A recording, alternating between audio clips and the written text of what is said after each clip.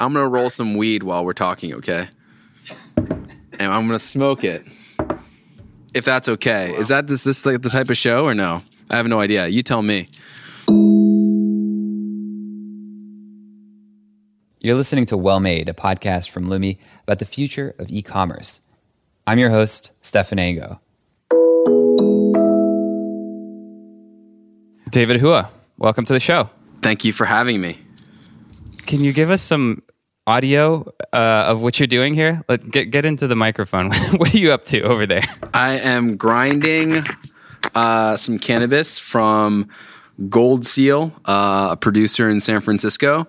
We just had a tasting seminar on Friday, and I am looking at item T2, which is a Tangie cross that is really purple and smells like oranges. So, I kind of do a little mixology. I'm adding a little bit of Red Congo ice water hash to it to just give it a little bit of jolt. So you're the founder of Meadow. If people don't know much about Meadow, do you want to describe it in a couple sentences? Yeah. Meadow builds software for the California cannabis industry, primarily powering online commerce as well as point of sale. So if you're going to a dispensary or you're getting a delivery, Meadow, it's powered by Meadow. Could be powered by Meadow. So we went through Y Combinator now almost exactly 3 years ago, Woo! 2015. That's crazy, isn't it? Yeah, and I'm a total square. I went to college in Colorado. In like one of the liberal arts schools where like pot was super popular. And then the thing I did right after that is live in the Netherlands. And I have never had pot. Ever? No, not a single time. I'm sure I've Wait, where'd you grow up? Smelled in France. What? Yeah, I don't know. I don't know. In any case, I'm very in favor of, for about 17 different reasons of legalizing. I think that's like a super important thing. We just passed an important milestone in California. It was interesting to hear you mention that you specifically focus on California for the time being. But I'm going to be looking to you for some major education on a lot of these topics. So maybe we can get started with just like how you got into this in the first place. What got you interested in, I guess, weed in general, but also starting a business around it? It sounds like it would be fun, but I know that there's so much regulation and detail around it that it must be a lot harder than you maybe first anticipated. Yeah, I would agree with that. Yeah, we started in 2014 when I went to Oaksterdam University. Actually, it's coming on the anniversary. It was right around Love Day, where there's some Cole Memo guidance on banking that people were really excited about.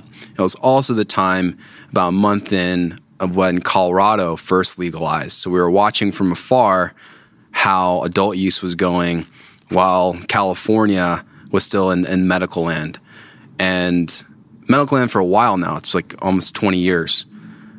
And going through Oaksterdam was kind of like the inspiration as we met some dispensary owners who really needed better operations, leveraging technology. So you're going to need to break down some of these words for me. What's Oaksterdam? When you say adult, do you mean recreational? Yeah. All of these words, I need to understand. Oh, man, yeah, because there's a whole nother language here. Okay, Oaksterdam University is a cannabis college in Oakland. It's where you meet growers, teachers, dispensary owners, lawyers who have been advocating for cannabis for a very long time, but also teaches you kind of the day-to-day and what they deal with. So there's a million reasons that, in general, legalization, I think, it's a wave that seems to be going across the country and the world. I don't think we have to spend very much time on that, but obviously medical reasons were one of the first ones that I feel like people kind of planted a flag in the ground and said, like, at least for this use case, we should do it because there's all these conditions that where it can help, right? I mean, that seems to have been the most successful, at least like initial thing that got people over the hump, right? Yeah. It happened in San Francisco in '96, really championed by this who we call the godfather of fairy godfather of cannabis, Dennis Peron, who lost his lover in the HIV epidemic that swept through the city. He was one of a handful of people with Brownie Mary who were fighting for cannabis, medical cannabis, to be given to people in the HIV group. That was where it really took root. And then authoring Prop 215, Dennis Peron opened it up to pretty much any medical condition based off a recommendation from a doctor. And those two paragraphs is what has led us to, the end of 2017. Now, when was it first banned in the States? The prohibition of cannabis has been going on for a very long time. The war on drugs has been an issue. It initially started when the government was really going after minorities, targeting people of color, primarily in the jazz community back in the day. And that's how it really was a way to re-energize the government to fund a war on people that are of another color, that are using cannabis, and was rebranded as marijuana to go after more of a racial derogatory slang for the plant. So that would have been what, in like the 20s or 30s or something? Yeah. Is that, interesting. And I think that since then, obviously California in the US and Colorado, as well as maybe Washington State, have been some of the big proponents of moving towards recreational use. I mentioned Netherlands, like that's always been a country that I lived there for a little bit. It was interesting that over there, it's been legal for so long that it's really not a big deal. Most of the people who live there don't seem to really care or even do it that much, which I think goes to another argument, which is just reducing the taboo around it. This is why I think we should definitely lower the drinking age in the States as well. Would make a big difference in terms of more responsible usage, less crime around all the activities of drug dealing. So those are some of the other reasons. Besides the fact that it's just not really that dangerous, people have access to much more dangerous things that are legal. So, and then most recently, it seems like we're now starting to be able to measure, now that places are legalizing it, what impact it has on how much revenue the government is able to collect, jobs that are being created. Those are things where we're now being able to measure those things in the States. What are you seeing on that side of things? Yeah, it's actually kind of jaw-dropping when you really look at the before and after. You mentioned tax revenue, but I think that diving deeper in that tax revenue, it depends on where that's going. In Colorado, for instance, a lot of it goes back to the community. So imagine entire towns that are getting rebuilt, schools that are being rebuilt off of revenue that didn't exist before. Then you look at it from the spending side for local governments and state governments. They don't have to spend as much on arresting people with cannabis. They don't have to, you don't have to go through the system. You don't have to put people in jail. There's a lot of resources that are freed up by not having, cannabis as a prohibited substance. And then from a public persona, you've seen a correlation of a decrease in the number of DUIs, but more importantly, which I think is kind of an epidemic that we are not focusing on as a country, is the opioid crisis. So when you see cannabis being opened up in these states, you now see a drop in the number of overdose deaths from opioids, which I think is one of the big pluses.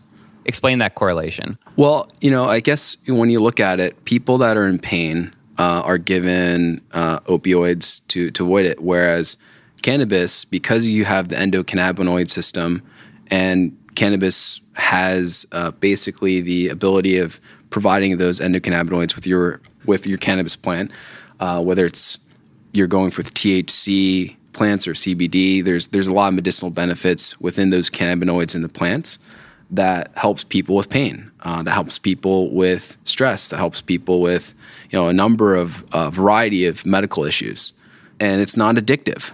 Whereas you have opioids, which is one of the most addictive products on the planet. Right.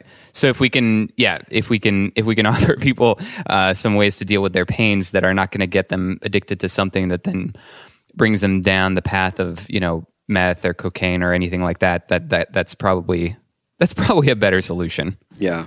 I remember, one of the first things that, getting to know you back in the YC days, that really, this is just my personal bias as someone who loves design and graphic design, was I was so impressed with how just from the get-go, you had a really good understanding of how to make Meadow look and feel like something that felt trustable, something that felt, just the logo itself being this beautiful, like abstract purple and magenta kind of shape, to me made it feel like something just so much more professional than what you typically think of when you think of marijuana-related branding or cannabis-related branding, which tends to go in a very Rastafarian direction sometimes, or like something that's, I don't know, that people have their own kind of like biases towards that. But you brought something that allowed it to feel more professional. That's a big challenge that you have to deal with because there's a lot of preconceived notions about cannabis in general. How did you guys get to that place, and how did you figure out how to do that so quickly? Well, I think having really good co-founders help.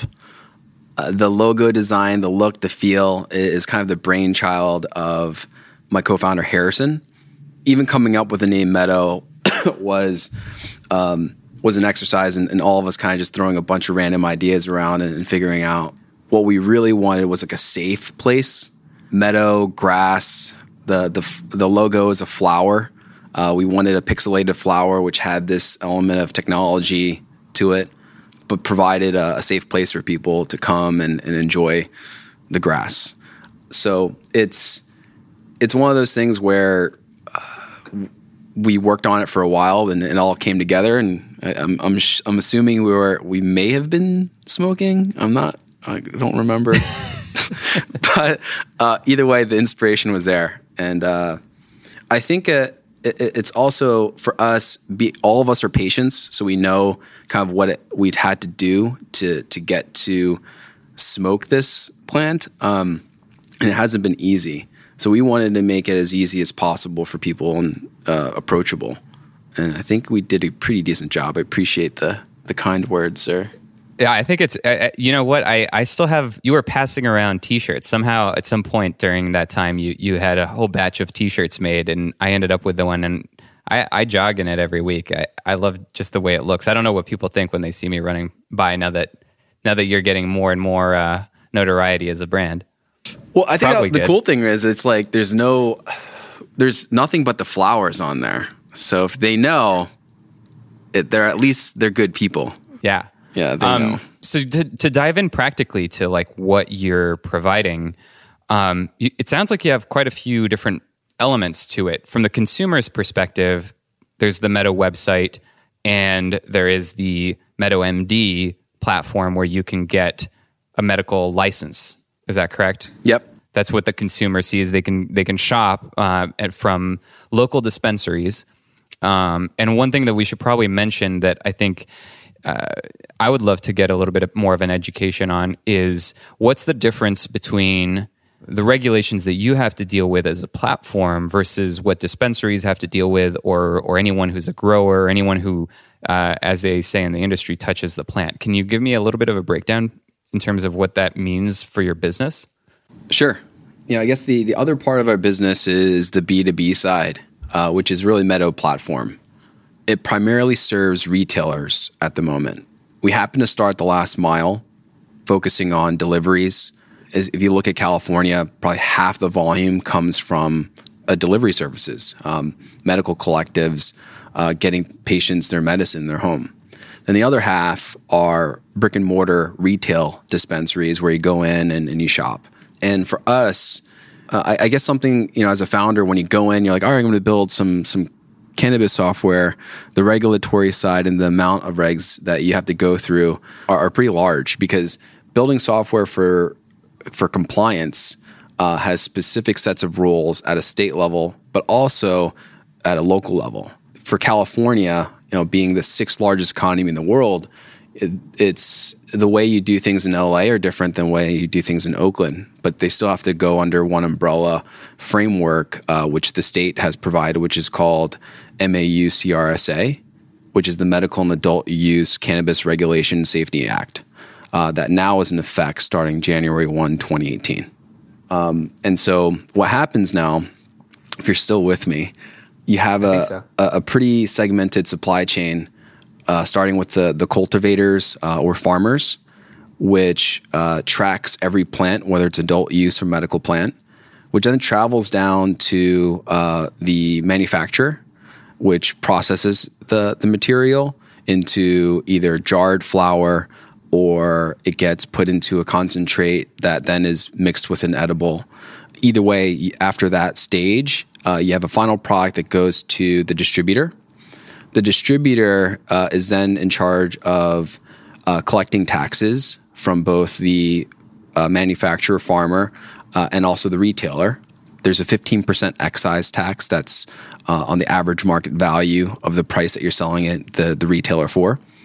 And then there's a cultivation tax. Once the retailer buys it from a distributor, then it goes into the inventory, which is tracked, and then is sold to a patient or an adult use consumer, which is tracked. And so you have this entire supply chain that is now enacted starting this year, which hasn't been enacted before. We're on totally, completely new implementation of rules that had no beginning before now. Yeah, that launched in, as far as California is concerned, like January 2nd or something? January 1. Yeah, but what's interesting is some counties aren't ready for it. So there was a slow rollout in San Francisco. January 6th was the date where the first adult use cannabis sales were processed. And what was cool is it was processed at Green Cross, which is one of the oldest dispensaries in San Francisco, powered by Meadow. Wow, that's awesome. Woohoo! Now, one thing that I've always heard about, and I don't know if it applies to California or other places, is like a lot of these, whether it's dispensaries or other people in the ecosystem, can't process payments the same way that any other business can. Can you explain, is that something that you guys had to deal with, or is that not a problem in California? I hear that a lot of companies have to deal with cash because banking at the federal level has its own set of regulations. Like, how does that work? Yeah, so there is a problem with banking. There are, there are two parts of the cannabis industry if you want to kind of have it. One is if you touch the plant, and then the other part is the ancillary if you don't touch the plant.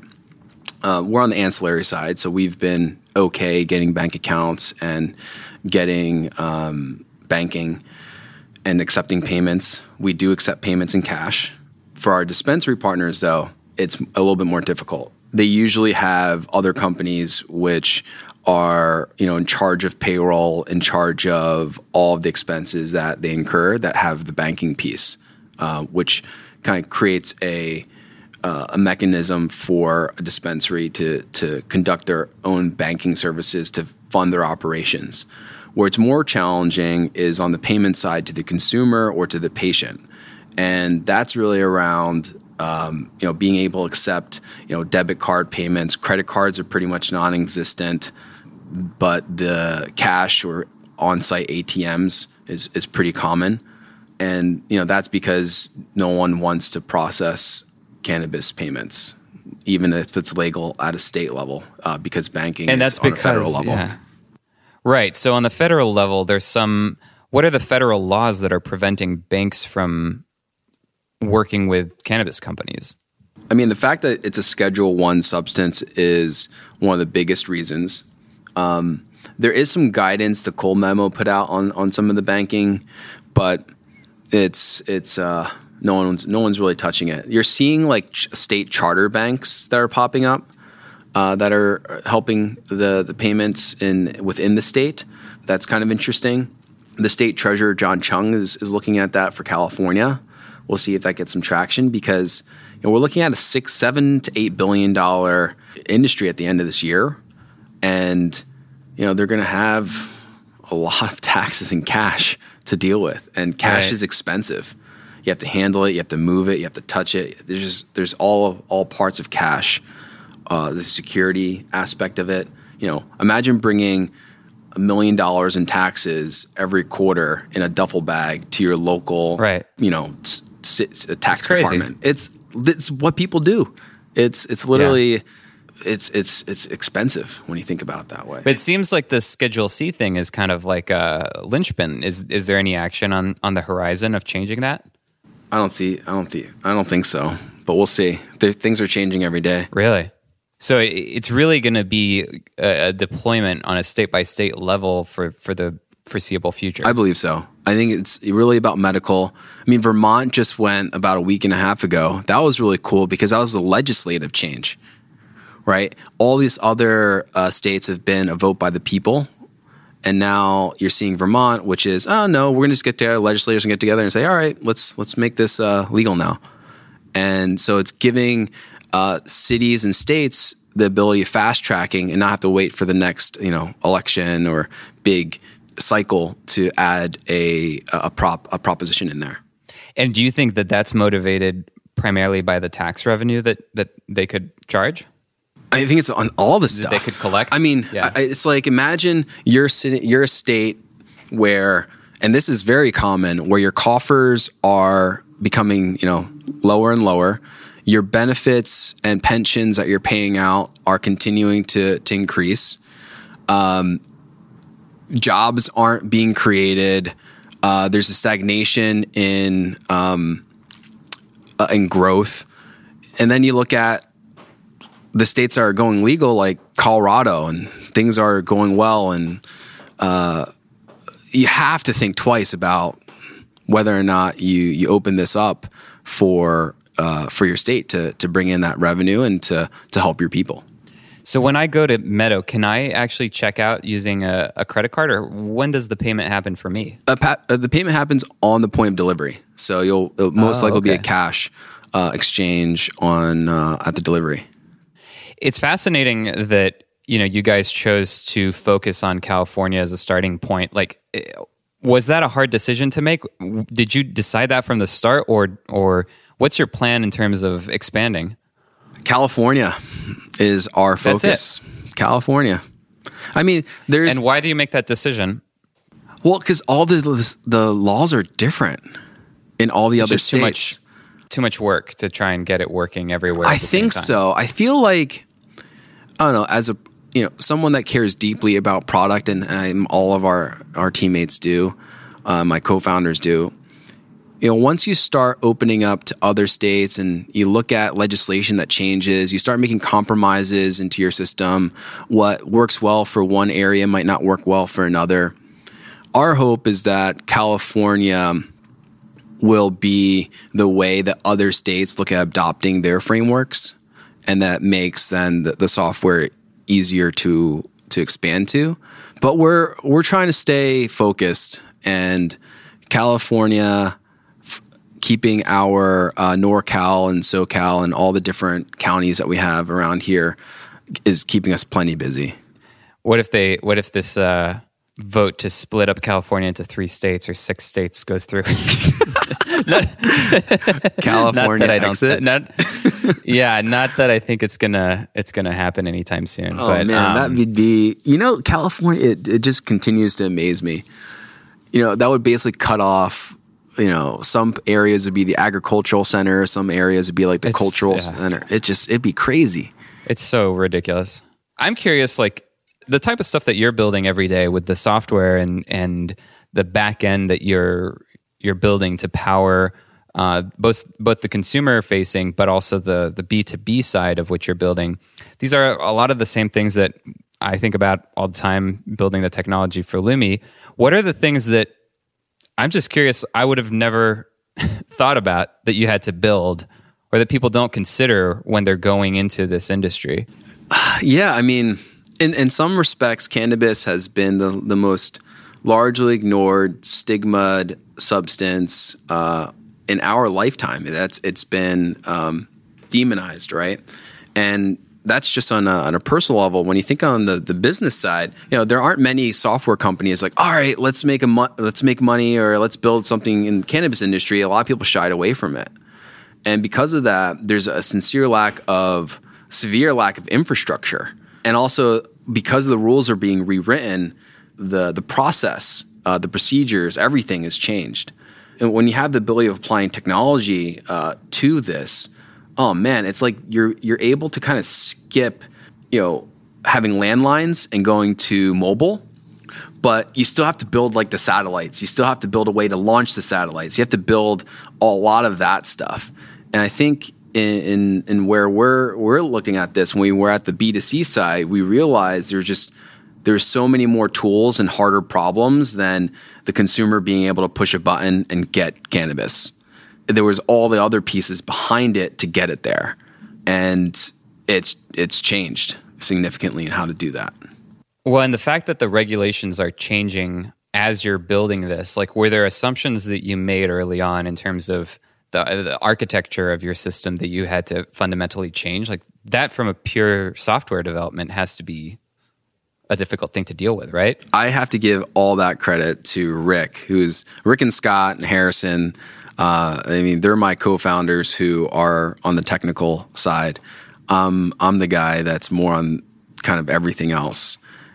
And the way that we've been able to work so well together is because, I guess, getting as much information on the regs as possible. We end up hosting a lot of events at Meadow where we talk about regulations with the California Growers Association, the California Cannabis Industry Association, NORML. All these different groups within the cannabis ecosystem, we host at Meadow. And by staying close to that, it's helped us get a really firm grasp of how these regulations are being shaped, what's about to be voted on, how things are changing, but also taking the feedback that we get here and then share that with the legislators and regulators because they don't know. And, so we end up acting as a bridge to pass this information back and forth and able to then, use it as part of our roadmap to build what we anticipate will be how things are done. And that's what we've been doing for the last 3 years. Like, what's that saying? If you want a tall building, you have to have a deep foundation. It's all foundation. Yeah.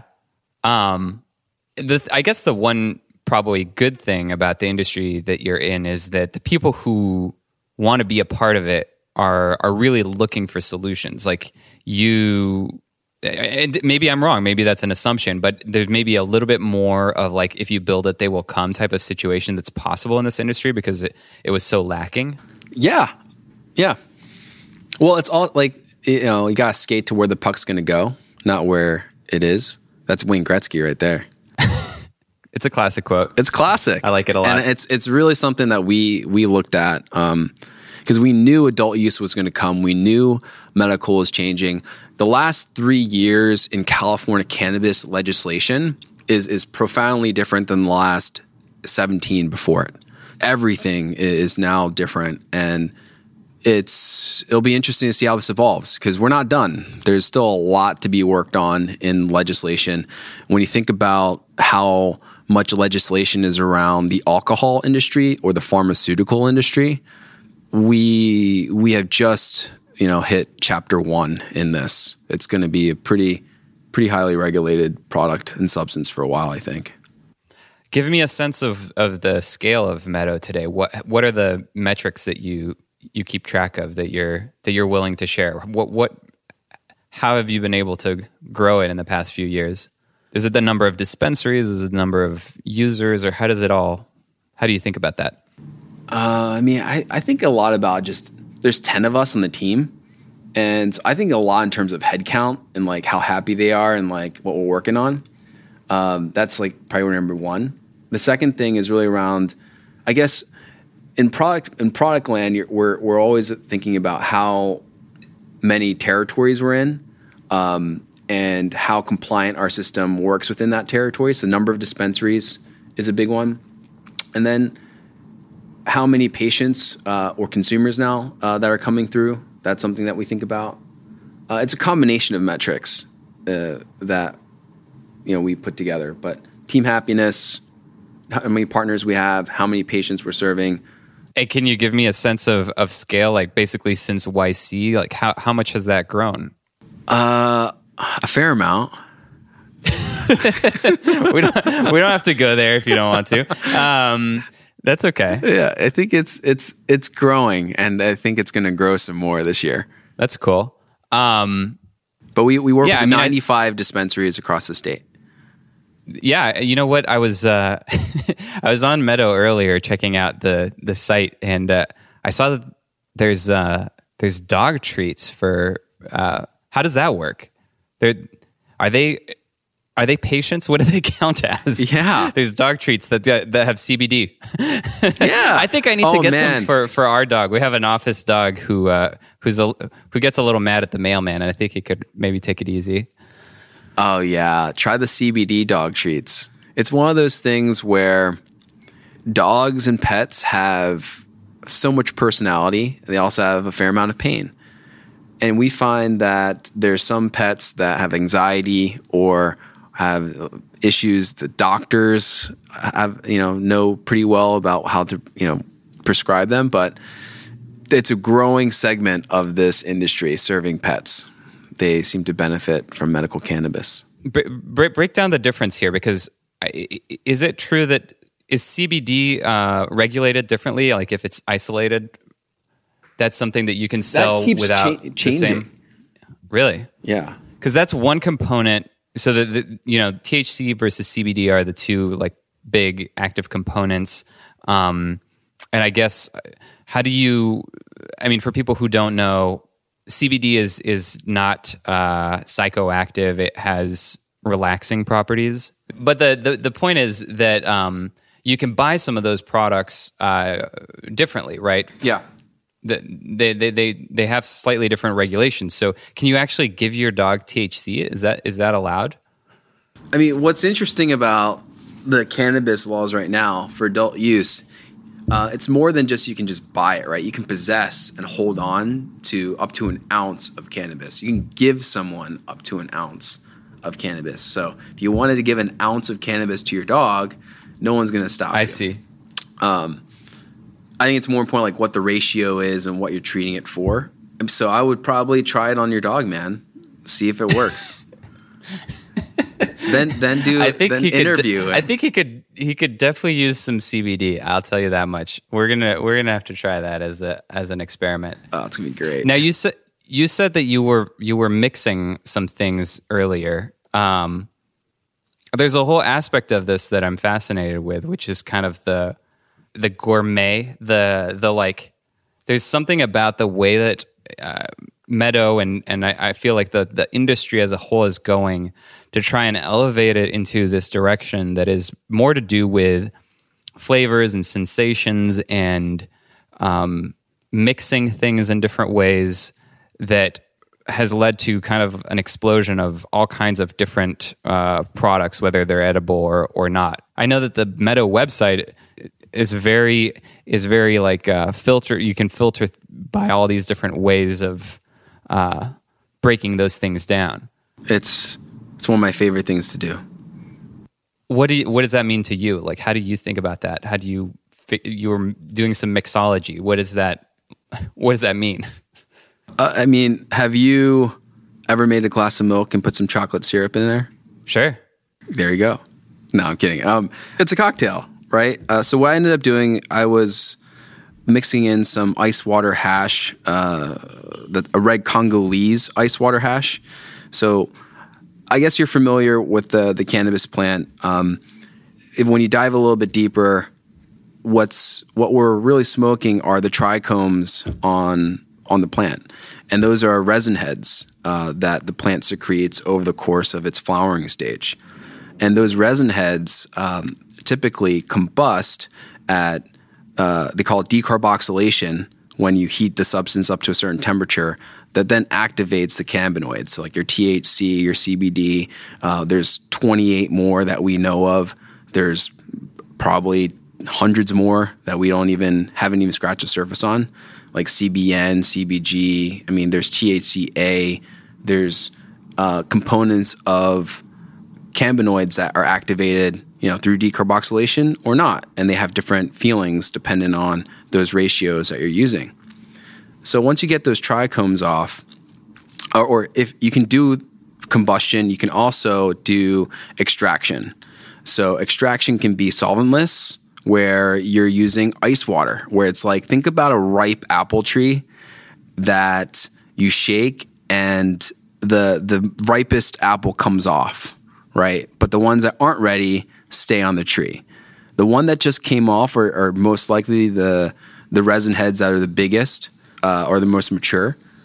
And you can pull those by using ice water. So that's solventless. You can also pull that from CO2. If you're using solvents like butane, you can do that as well, but then you have to go through a process to pull the butane out. We're getting to a point where you're able to separate all these different components of the cannabis plant and then, put them back together. And this is all within a very short time. But what I was doing early was taking ice water hash, which is used by Bubble. It's called Bubble Hash, which is using ice water to knock off the trichomes that then you sieve and then you let it dry. So I'll sprinkle that on top of some, a Tangie cross, and then I rolled that up and sparked that. Now, I seem to remember was your wife had like a cooking blog or something? Is that still a thing? Yeah. So she has Lick My Spoon, but she has an edible company, man. Wow.